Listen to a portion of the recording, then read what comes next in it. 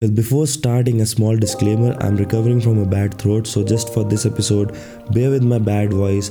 I cannot miss on this episode because it's very important for me to make you understand what it really means when you enter into 2020. Because this 2020, it's a decade change, and a lot have changed from past 10 years on this entire planet. Now, Steve Jobs began the decade with the smartphone revolution. Social media has become a huge part of our life, and from the past 10 years, we have seen a huge change in the way we use social media. Climate change was another big concern of this decade, and we can see a lot of millennials started raising voice for the climate actions. Well, technology wise, we were able to capture the first black hole image ever, and this decade was also responsible for giving birth to huge revolutionary startups. So, in a nutshell, the world has literally shifted from the past 10 years, but where are we right now? Do you think as an individual you have moved forward or you are still stuck? So, in this episode, we are going to talk about the number one reason because of which most of us are stuck and are unable to move forward. Also, we'll discuss about the psychology behind why humans complain, and finally, takeaways on how humans can stop complaining and move forward. So, stay tuned. You are listening to Boy with a Thought.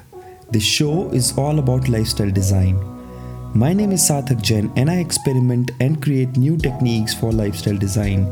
And I am sitting down every week to share my thoughts with you and help you make an impact. So without wasting much time, let's begin today's episode.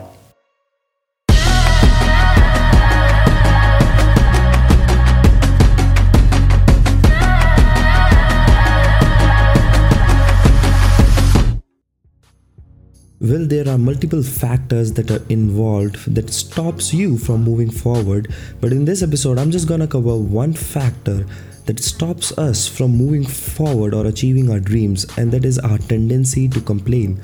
So before understanding our tendency to complain, let us understand human psychology behind complaining, that is why humans complain. Now, on a fundamental level, there are three reasons because of which we humans complain, and the number one reason is that we all want to feel important. Now, here's how things work. We humans are social animals, and we like the feeling of getting love, care, kindness and applause from people around us or from the society. Now, on the neurological level, our body releases a chemical called serotonin when we receive love, kindness from people around us. And this serotonin is responsible to induce the feeling that we are important to the society. Now, from the ancient times, society provides importance to people who have done phenomenal things. This is the reason we give importance to kings and queens. In the present scenario, we give importance to politicians, celebrities, artists, and to the people who have done phenomenal things and are exceptionally well. So all of us want to prove to the society that we are exceptionally well and we don't commit much mistakes, and because of which whenever we commit mistake, we want to tell to everybody, to even ourselves, that it was the surroundings or it was our parents, it was our financial background, or the list goes on. So we can complain about all the external things that we want to, but the list never stops. So moving to the second reason because of which we humans keep on complaining is we never want our vulnerabilities to be exposed to the society. Now imagine yourself standing entirely naked on the stage in front of 1,000 people. What you'll do? I'm sure you'll cover yourself up and leave the stage as soon as possible, correct? And this happens to you because you don't like the feeling of 1,000 people judging you on how you look or on your body fat or anything. And the third and the most important reason because of which we humans complain is it's easy to complain. No matter how much lazy are you, no matter how much idle are you, no matter how much time do you have, but it's so easy and so time efficient to complain and blame it to the surroundings that it was not your fault, it was the surroundings which made you do this or which made you fuck up. Now moving to my favorite and most important part of this episode, that is the outcome of complaint. Who are actually listening to your complaints? Now I'll be honest with you, market doesn't give a fuck and people really don't care about your complaint. People don't really care that you were not first in the race because your leg was broken, or you were not able to start the startup because you had a financial crisis or a family scenario, or you had a abused childhood, or you had your drunk parents or anything, for God's sake.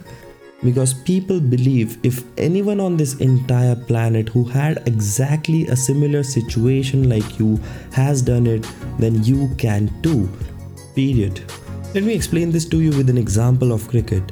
So when a batsman gets bowled out on a very first ball, have you ever seen him complaining about the bowlers or the speed of the ball or the crowd or the distraction from the stadium or other fielders? No, correct? And even if he do complain, do you really think that audience believe in his complaints? Audience always know that he was not prepared.